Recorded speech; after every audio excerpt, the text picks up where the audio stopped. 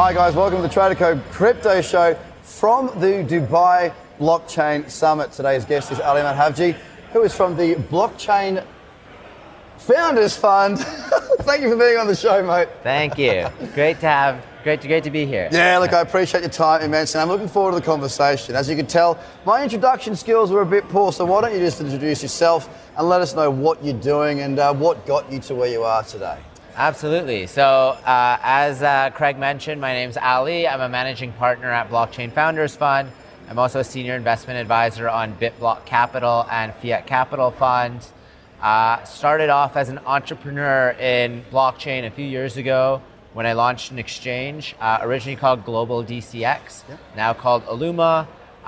Following that, I ended up starting Blockchain Founders Fund, or formalizing our investment funds, as well as our incubator. So that's the focus that I spend these days. Yeah. So you are absolutely up to your eyeballs in work, I'd imagine. And I would suppose that you're going to be, or have been, seeing a lot of projects recently. What have you brought to market that's been a real success in the last 12 months that you'd like to talk about? Yeah, so I mean, there's definitely a lot of projects coming to us right now, especially with the bear market. Yeah. You know, people obviously need funding, but a lot of investors are more hesitant in this market, of course. I mean, I'm also an advisor on a project called Polymath, which is very well known across the security token space. And we've been doing a lot on that front to really get the word out, help building STOs, around the world. Now we're looking to launch a actual protocol for security layer infrastructure. So that's some of the interesting things happening there. Also worked on several other projects like Hurify, which is an IoT project coming out of the United States. Also built by industry experts and already live as a platform. It's ready. Okay. So that's a pretty exciting one, and there's a number of others right now that we're working on. So I mean, your background, being an entrepreneur, when did you come into this space, and what really made you decide that? I mean, look, you got choice, right? We can do what we want. Why blockchain? Yeah, so I mean, there's a number of things. I mean, as an emerging technology and what blockchain really means, I mean, it is opening the door to a whole breadth of changes across, multiple industries. And so that's exciting. And so as a technology, we're very excited about it. The crypto space itself has also been, obviously in the news a lot, especially because of the changes in the volatility, the increase in price, the decrease in price, and so that's been also it's an exciting space to work with. I mean, from my perspective, what we're really looking for is working on real technologies that are going to develop this space, and so. And really also even seeing, not only from a pure technological front, we're also interested in the education front, on how do we actually educate the masses about blockchain and crypto. How do we even get governments on board with this? And so an example of that would be recently the United Nations actually reached out to us and actually wanted some help looking at fintech and blockchain for the Arab region. And so that's something pretty interesting that we're working on now with the United Nations to actually help create a report, explain the benefits and drawbacks, see if we can help bring some things mainstream, but also work then with governments to actually help them understand this and get around a lot of the stereotypes in this space. So it's pretty exciting things happening. And how's that? I mean, how are those conversations going? I mean, we need to see this adoption increase. We need to see a collaborative environment, which I do believe we have in blockchain. It is very collaborative. It seems to be a friendly place to do business to a certain extent. But what are some of the key aspects that you're talking to the United Nations about, how to bring it mainstream and how to help them to understand what this is? Because, I mean, the United Nations, I mean, this is big. It's big for our community. It's big for the space. Yeah, absolutely. So what we're trying to do is we're actually trying to break down the problems that are happening in society and actually share how blockchain can help it. So an example would be looking at, small and medium-sized businesses that are doing business across regions, have to deal with multiple currencies, looking at, what is the cost of actually moving money between various countries in the Middle East, various countries between Middle Eastern countries and abroad, and, and then helping them understand how could blockchain help that? How could other technologies even help that, right? And so And it's always blockchain mixed with something else, right? Yeah. Like blockchain isn't a solution on its No. own. And so we're helping them to understand, these problems actually with data, helping them understand then how do we break them down, and then what are the actual solutions, and then ideally even trying to pinpoint certain governments that are more interested in helping to incubate some of these things or put some funding down towards helping to nurture these types of technologies growing in the region. So, okay, what sort of countries do you see as being the countries that could likely benefit the most? Of course, we've seen Venezuela have a panic attack, essentially, and move into that petrodollar. Is that the best solution? I mean, really? Is it? Yes or no? I mean, what sort of countries are going to benefit the most from blockchain, and in what way? Yeah, so, I wasn't actually convinced on the petrodollar for several reasons. A big part of this is going to be trust still, even in the blockchain space. And the reason is you need to trust the Venezuelan government's promise. Yeah. And that's clearly not a guarantee by any measure, especially when you think about governments and how drastically governments can change in these types of countries, especially, right? And the next government might do the exact opposite of the previous government because they tend to be very, very opposition-like, and it's not as much of a stable type of government that you typically see in the developed world. Even that's coming into question these days, though. And so where we really see the benefit is, while governments can nurture it, we need it to be technologies and businesses that are helping the people, and the people are adopting, right? And so there is a value as well to governments driving certain things. So, we're seeing Singapore exploring their own currency that's linked to crypto. Yeah. Russia's already done it, right? So there's an e-ruble that they've launched, and they've got a whole set of rules around that. China's exploring it. A number of other countries are exploring it as well. And there's value to that, but that's going to be a highly regulated type of environment, and they're obviously going to be a lot more cautious, right? Yeah. And it's also, of course, going to be private blockchain, right? They're not going to be putting all of their records on who touched each piece of money or each coin publicly. Like, that wouldn't be what we would expect from governments. We can see value, though, of helping to nurture and create the right sets of resources, or even the right sets of regulation that doesn't stifle innovation, just to allow businesses itself to operate in that environment and create solutions. What we're also seeing that's pretty interesting in countries that have, say, governments that they can't trust, hyperinflation, we're actually starting to see and hear about businesses in these places that are actually willing to accept crypto over their own national currency. And so it's almost starting to come in, and people are saying, hey, we can't trust our government because we have 1,000% inflation or more. And that's also pretty interesting thing that we're seeing right now as well. Well, effectively, that comes back to the main reason for Bitcoin. I mean, post GFC, we saw the lack of trust through the bankers, and then we saw a huge amount of people go through a huge amount of pain, suffering, loss. People commit suicide due to what occurred during that period. No one went to jail. No one was held responsible. And the world kind of went, well, how? Bitcoin came to us, and it's there now. Do you think we're going to see that occurring more? I mean, Turkey is a recent example. A lot of the Turkish people have been going into Bitcoin and cryptocurrencies. But what I find very interesting at the moment, despite all these stories and reasons for the adoption to be increasing, and I do believe that we are seeing an increased adoption, we see the prices maintain a very tight consolidation, and we have done for the last 3 years. Why is that? Yeah, so I mean, there's a number of things. I mean, we're seeing, of course, sentiment being much lower. I mean, you can even look at this from like keyword trend searches that are down dramatically since the start of this year. Yeah. You're obviously seeing a lot of people exiting positions right now.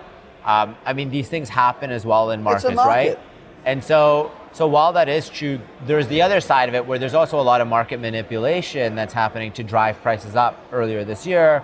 There's still a lot of market making. I mean, on some exchanges it can be 50%, 60%, 70% of the volumes, and that to me, isn't great. We do want to see real adoption being driven. Probably the best use case right now for most currencies is just being able to move it like money, almost like digital across money, borders, right? Quickly. That's probably the most used use case. So for most of these ICOs, we're not actually seeing real use cases yet. They're starting to come out, but what we really need is real adoption, simplifying and bridging the digital world with the traditional fiat world, right? So that there's actual simplifications for people to actually use these, ideally even seamless ways where they might not even know they're using crypto. Yeah. Like that's where it starts to get more interesting. Then we're also starting to see big announcements like Fidelity, that's which is a huge. big deal. Yeah. And things like this will also help drive masses to adopt it through their portfolio. So the average person might not even know they own crypto, but in their portfolios they will then. What's really interesting that people don't realize is in Korea actually, so in South Korea, the pensions have already been buying crypto assets for years. Wow. And so in reality, a lot of the Korean people, they're very tech savvy and understand Yes. crypto really well, but a lot of them already own it even if they don't know it because their pensions have actually been purchasing it already. So I mean, we talk about South Korea or Korea in general, and we talk about how they have adopted it well. They are using it in many different places. They're very savvy. How do we get the rest of the world, and you talked about education at the beginning, Ali, how are we able to get the rest of the world to sort of catch on? Because there still is that connotation of funny internet money, Silk Road money. And the only reason that is because people just don't get it. How do we get that message across? I mean, yeah. Just time or? I think one part is people don't get it. I think the other part is there's a lot of misconceptions, people sharing misinformation. I mean, you see from a lot of governments, they might even talk about Bitcoin being used for money laundering. Yeah. In fact, it's much more transparent than any fiat currency that exists. And we've even seen that and proven that through crackdowns on Silk Road or other we've things. seen people go to jail. Exactly. Because it's there. Exactly. And so in reality, it's a much more transparent system. What I dislike is a lot of people just push crypto as a pure way to make money. A speculative asset class only. And a speculative asset class, and don't share the risks. Well, I mean, obviously as a fund, we're in this as well to have a return, and we do want to do well, and we want others to do well. Yeah. We want to make sure that people are informed in a way that allows them to make good decisions, because we also know, I mean, and you mentioned post global financial crisis, a lot of suicides, no one went to jail. I mean, in this industry though, we saw, some of these currencies, skyrocket. We saw Bitcoin go up, close to 20,000. Yeah. And now you're seeing a lot of people take out mortgages or a lot of loans, and they lost a lot of money. And this, in part, was a lot of misinformation. Yeah. And we have even started hearing about people committing suicide or other things on this, and it's a really sad situation. And so what we really need is, governments to share more about blockchain and even maybe information about crypto, and then we also need leaders in this industry or people in this industry, including myself and you, to be also sharing what the real risks are. I mean, there is the upside, but we want people to know that what the risks are. We want them to not be putting in more than they can, and understand even the types of companies that they are, and understanding even the fact that it's not regulated. There is a lot of misinformation, and help try to get to the bottom of what's really happening. But people need to be made aware that with amazing potential growth in an emerging economy, an emerging sector, an emerging technology, which this is, comes massive risks. Yes, the hope is that we buy Amazon at $1 or Google at $1, and we see it turn into one of the next leading companies globally, and we get a very good return on investment. But for every Google and Amazon, there is 150,000 companies that fall. And I do agree with you in that sense that people are possibly putting in more than they should be, because they believe, just through the hype, that things are going to be different this time. Well, things are never different. They're always the same. One of my frustrations, because I'm an educator, because I teach people literally how to enter and exit, how to trade, there's so many people that had, on paper, an enormous amount of money last year, in December, January, but they didn't sell. Now these people are hurting right now. A simple bit of education to teach them that markets don't go up forever. When they do that and get parabolic, they will come back. That could have saved or made a lot of people. Saved it. I know this sounds really silly to say, but I truly believe this, that sort of an education can help these people that are getting so depressed and so down that they feel their only option is to exit this planet.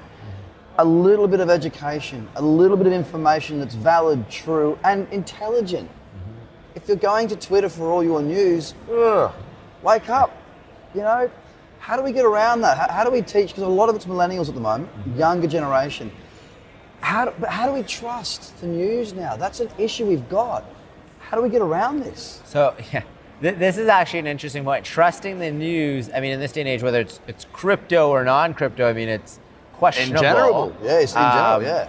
I mean, we are seeing interesting things. So, for example, we're working with a company called Decentralized News Network, and they're actually working on eliminating fake news and decreasing fake news. And maybe in the future they'll work on the crypto markets. Right now it's focused on the general news. Yeah. But there are solutions that could help to decrease this, help to pinpoint bad actors that are manipulating markets, etc. But you're right, and so we've also seen solutions like Track Crypto.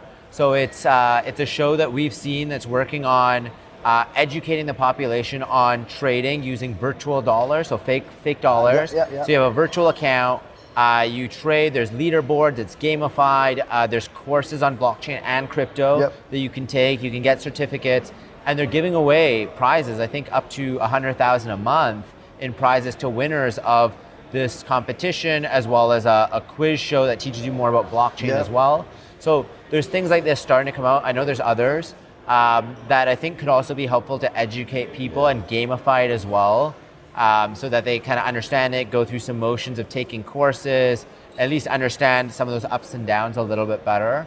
But yeah, I mean, there's a lot of risks as well that, you know, I think people just need to continue to share, not to overstretch. And look, information is power. Always manage your risk. If there's one thing I can say about anything in life, is always manage your downside, because the worst case scenario will happen to you more than once in your life, and in crypto, maybe more than once in a year. Which is true. And I mean, even in the traditional world, I mean, there's tons of reports, and you know, we have the same opinion that we think in the next 2 years we might potentially go into a global financial crisis. And Ray Dalio, for example, is a great leader on sharing some of his concerns right now globally when a lot of people aren't. He's a good barometer. And so, you know, keeping in mind that even not only on the crypto side, but in general, I mean, things could get really bad over the next few years, and you know, just making sure you are managing that risk. Now, do you think, I know this is a very difficult question to answer, but I'm going to ask it anyway. Do you think that the stock market crash or correction, because it doesn't need to crash, it can pull back, it can be a bear market. We seem to be in a cycle of crashes the last sort of 20 years as opposed to a bear market. It just goes thump. Which is kind of good for markets because it washes it out pretty quick and we can get back to getting on with life, right? If we fall within a year and wipe everything out quickly, it can be a lot less painful than the grind of a 3-year bear market. We can get back to prosperity and it's all good. But do you think that a falling stock market might bring more into crypto, or will people exit markets and go even further away from those higher risk assets? Yeah, so I think there's both parts. So first we're looking at a correlation with wealth. So as people's wealth go down, they'll pull back from both, right? But then we see an anti-correlation with things like Bitcoin and potentially Ethereum as well, where we think that when markets continue to go down on stock markets, we do think there will likely be an uptake over time with Bitcoin and Ethereum.